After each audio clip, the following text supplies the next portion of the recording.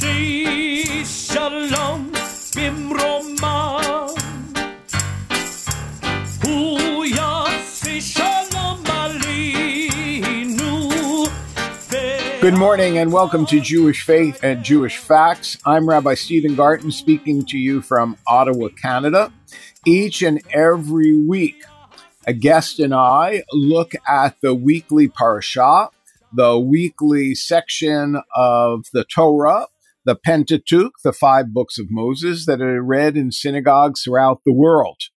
And we spend some time trying to understand both the literal, the figurative, and the homiletical meaning as we search to discover how it is that the Jewish people have been able to read through the Torah each and every year and find new meaning, which allows them to find greater depth in their connection to the text and to what it represents for the Jewish people. This week, we're reading from Parashah Vayigash, which our guest will help me translate. It begins in Genesis 44 and ends in Genesis 47, and it is the penultimate section of the book of Genesis. So let me give you an overview. Judah, the eldest son of the patriarch Jacob, approaches Joseph, who is sitting on the throne of Egypt as a bureaucrat, to plead for the release of Benjamin, his youngest brother, offering himself as a slave to the Egyptian ruler in Benjamin's stead. Upon witnessing his brother's loyalty to one another, Joseph now reveals his identity to them. He says, "I am Joseph. Is my father still alive?" The brothers are overcome by shame and perhaps remorse, but Joseph comforts them. The text tells us that Joseph says the following: "It is not you who sent me here, but the divine.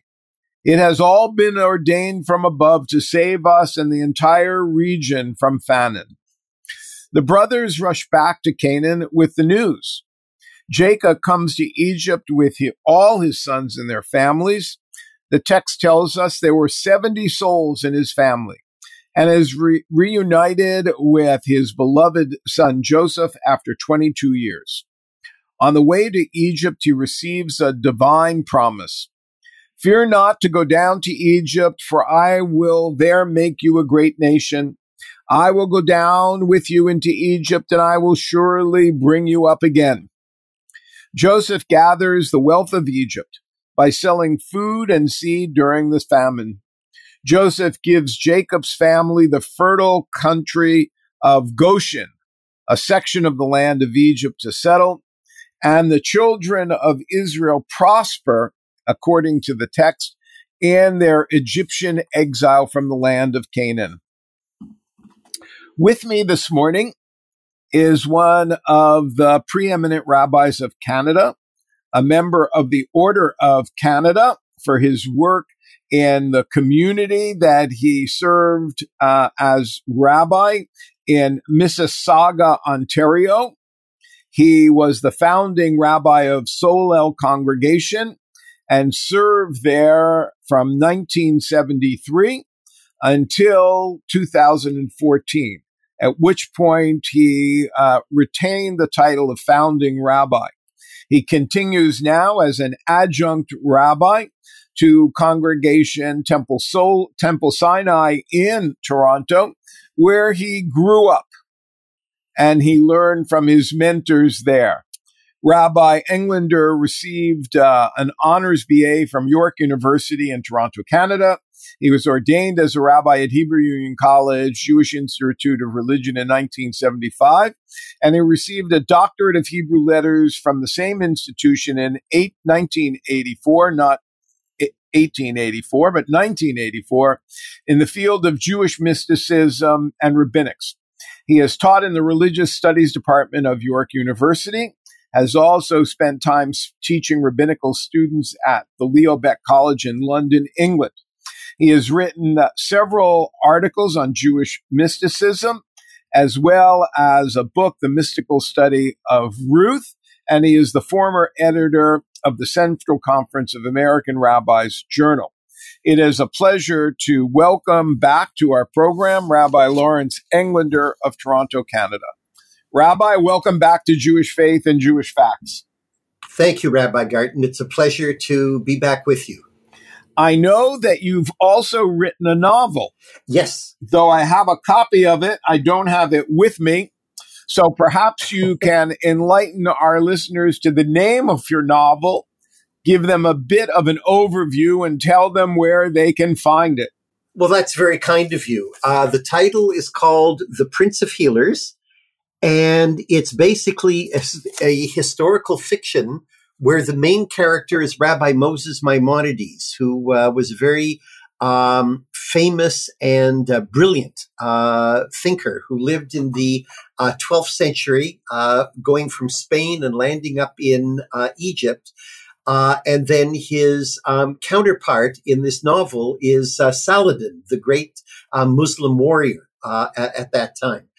Historically, it's doubtful that they ever met, but in this book, they become buddies, and they launch kind of a common cause.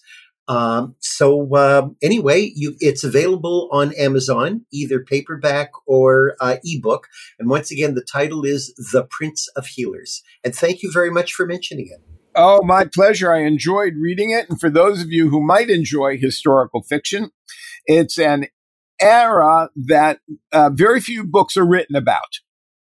And certainly one should be reminded that during what is called the Golden Age of Spain, Muslims and Jews and Christians had a wonderful intersection, both communally and academically and scholastically.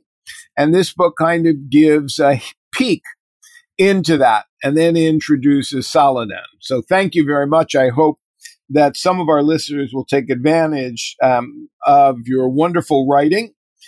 So I've introduced the Torah portion, and I wanted to pick up on something that we had talked about prior to going on the air, and that was the Hebrew verbs that are used in Genesis 45, 1 through 8.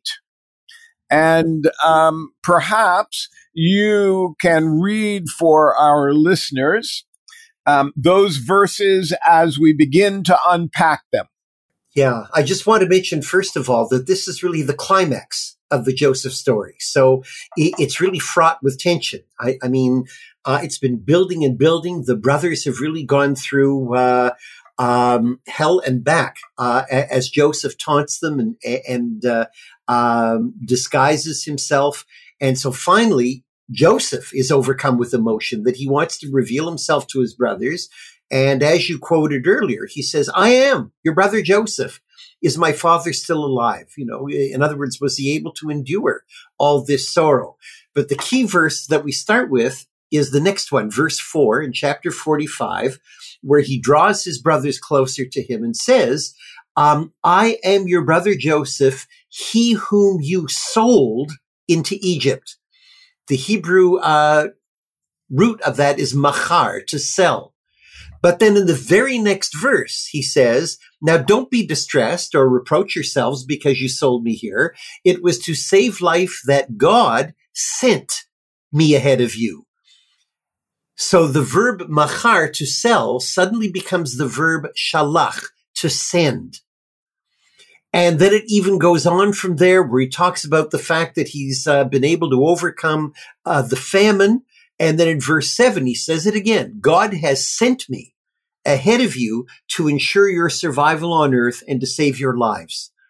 So Joseph seems to have an inkling now that what was a tragedy in his life, where he was sold into slavery, was really being sent by God.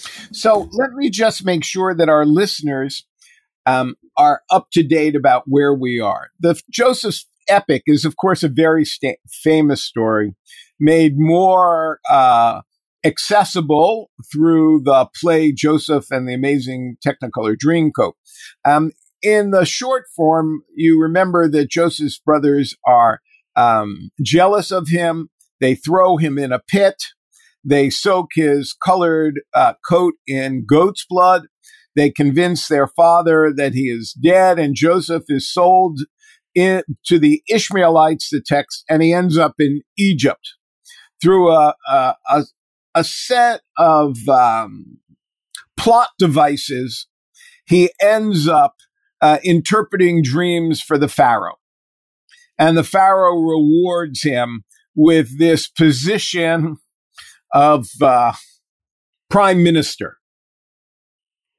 And now, having been away from his brothers for 22 years, the text tells us, a famine is in the land, and the brothers are sent by their father, Jacob, to the land to bring food back from Egypt to Canaan.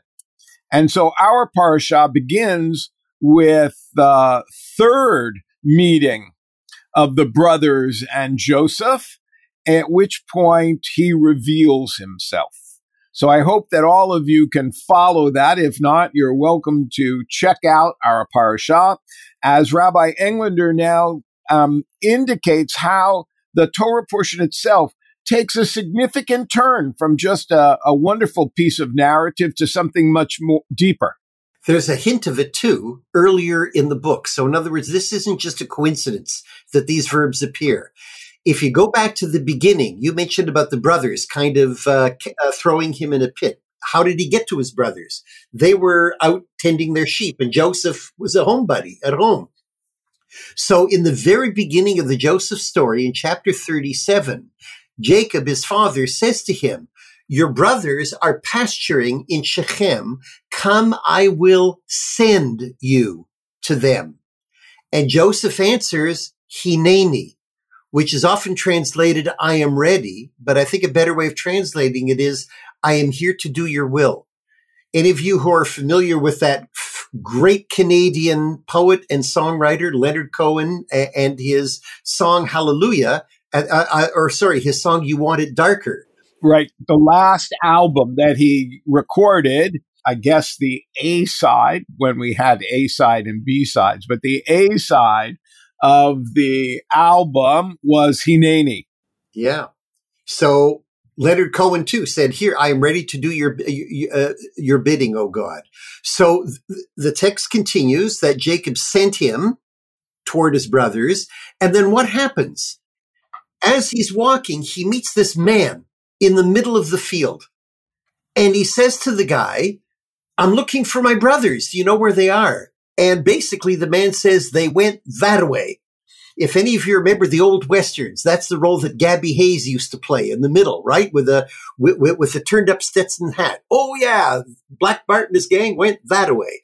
So the point is, why is this man standing there out of nowhere? Once again, the interpreters to this story say it was really an angel sent by God to make sure that Joseph got to his brothers.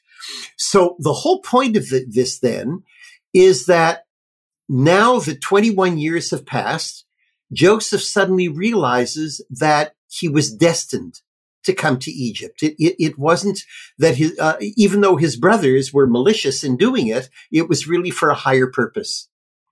And Joseph now realizes that he is a messenger of God, and that's why he was there. There is also one other episode in the narrative that seems to suggest Joseph knows this. And when Joseph is in prison and he's asked by the Pharaoh's baker, and I think it's the cupbearer, the sommelier, who are both in prison for disabusing Pharaoh,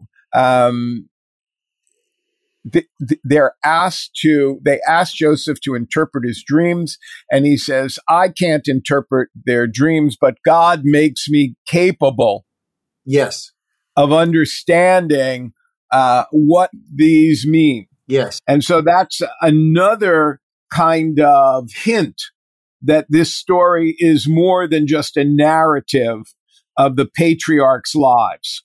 And remember that right at the beginning, what alienated him to his brothers was two dreams that he had, where basically in symbolic form, his two parents and his brothers were bowing down to him.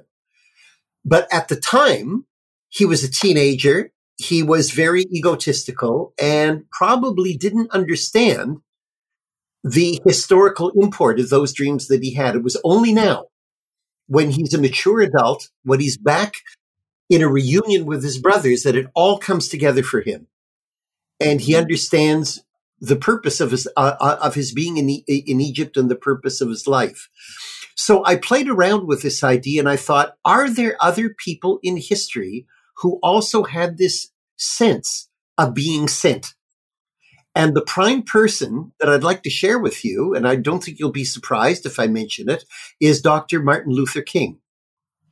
And that he too felt that he had a sense of mission, a divine mission, in desegregating the South and in bringing his people to a status of equality. There's one quote that I got from him, which is this. He was responding, I think, to a reporter. Yes, if you want to say that I was a drum major, say that I was a drum major for justice. Say that I was a drum major for peace. I was a drum major for righteousness. And all the other shallow things will not matter. I think originally that was supposed to be carved into his memorial in Washington, D.C. And for some reason they chose against that. But I think it's a very key quote of Dr. King. And it shows once again, he saw that he had a greater destiny despite all the sorrow and all the challenge that he and his people went through. So let me ask you a question which may have come to the mind of some of our listeners. Joseph begins a few chapters earlier as this spoiled child. Mm-hmm. He has three encounters, the one that you mentioned with an unidentified person in the field who later tradition says is a messenger from God. He has a series of happenstance that put him in jail. And he seems to apprehend the notion that he is going to be a messenger for more than just a narrative story. And then you suggest that the Hebrew itself says he's a messenger. What makes Joseph a worthy messenger? Because having quoted Martin Luther King, at least Martin Luther King on the surface led a life that would indicate to all who followed him that he was a worthy messenger. Why is Joseph a worthy messenger? You can broaden that question. Why would anybody be a worthy messenger? And how do we separate the wheat from the chaff? How do we separate the worthy ones from those who are not? Let me give you an example. Joan of Arc. At age of 13, Joan of Arc began to hear voices which she felt were being sent to her by God, giving her a mission to save France from her enemies and to install Charles as the rightful king. And she succeeded in doing that. And charismatically, she led an army. Was she a worthy messenger of God, or was she just lucky in terms of getting people together? It gets even tougher. There's a gentleman by I use that term loosely here, an individual called Abu Muhammad al-Adnani, who was the founder of ISIS. And he basically feels that he is sent by God to destroy all non-believers and to encourage his followers to carry out violent attacks wherever they can. And the disbelievers can be killed because this is sanctioned by God. Is he sent by God? Is his mission worthy? So I guess the question I'm wrestling with is, how do we know among those who even claim to be sent by God, which claims are legitimate and which are not? And to be honest with you, Rabbi Garden, I don't think there is a hard and fast answer. We don't know why it was Joseph who was chosen. We don't know why Martin Luther King may have been an emissary of God, if you wish. We don't know why the leader of ISIS claims that role, and what in our minds, I would assume, would make his claim illegitimate. So the only thing that I can come up with is this, and once again, it was in the Talmud, where the rabbis struggled with this very same problem. And it was with prophecy that they were wrestling. How do you distinguish between a legitimate prophet and a false prophet? And what they came up with is, it's not just the prophet's personality. It's not just how clever he is or anything like that. The litmus test is if any claimant to the title of prophecy goes against the ethical teachings of the Bible, then they are false prophets. And certainly anybody advocating genocide would not be a legitimate prophet in the eyes of the Talmudic rabbis. And so that, I think, is one criterion that we can use, that they have to at least abide by an ethical code that has come down to us in Jewish and Christian and Muslim tradition. So would you suggest that that's why we have this episode with Potiphar's wife, that the episode of Joseph's refusal to engage in some sort of sexual liaison with Potiphar's wife is part of his bona fides as a messenger? There's a beautiful story about that. The text says that one day Joseph went in to do his work. And the rabbis in the Midrash who are commenting on this say, to do his work, you have to mean that he really was willing to engage in a sexual encounter with Potiphar's wife. She had been tempting him for days and days. And so he was finally ready. But as soon as he encountered her, he had a vision of his father's face. And remember, he hadn't seen his father in a long time. And his father said, how can you tarnish our noble lineage and the ethical principles for which we stand? And so that convinced him or turned him away from consummating that act. So what is Jacob's face? What is his father's face that he sees? I think that is his ancestral ethical tradition that comes to mind. It's his conscience. If you're Freudian, it's his superego that comes to him and says, you have higher standards to live by than what you're about to do. Therefore, refrain from doing it. Of course, the message is a very important message. It's interesting, and perhaps our listeners will consider it. Jacob is not necessarily the most ethical person.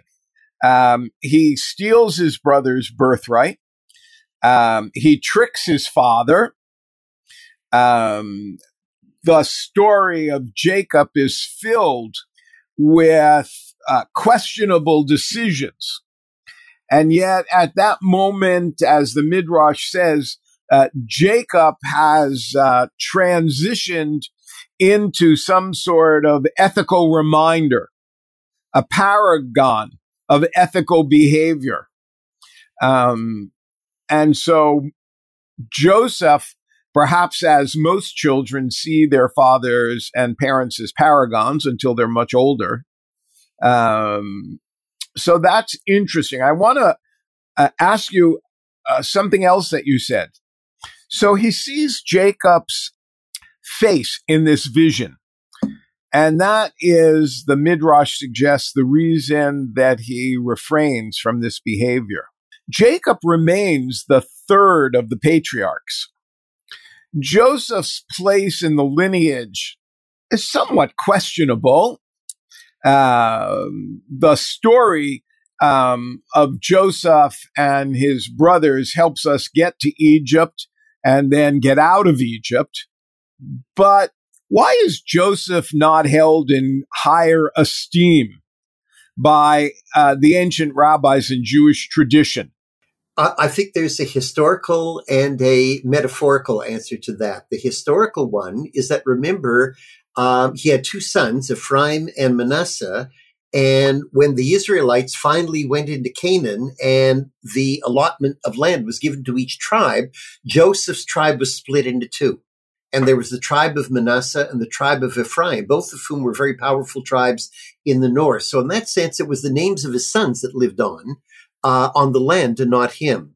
I think maybe the other more metaphorical interpretation is that Joseph was really Jewish history's first diaspora Jew. He really didn't live very long in Israel. He lived most of his life in Egypt, in the diaspora, among a non-Jewish, a non-Hebrew majority. And so in that sense, I think Joseph is kind of a prototype for many of us, for you and me, who live in Canada and thrive here and have a very supportive national environment here, as did Joseph. So I guess he had kind of that ambivalent upbringing. Plus, remember, for the patriarchs, it was also the matriarchs. It was they and their wives that carried on the tradition. For Joseph, his wife we don't really know very much about her at all. And she was an Egyptian. And I mean, all we really know is that she gives birth to these two children, and that Joseph wants the children to be blessed by Jacob. I mean, it's similar to your novel of Maimonides, who does not grow up in the land of Israel, grows up in Spain, and that's right. Most of his later life is spent in Egypt, and his success as a scholar and interpreter of text, as well as a doctor, is the life that he creates in the diaspora. So take Maimonides and compare him to Joseph.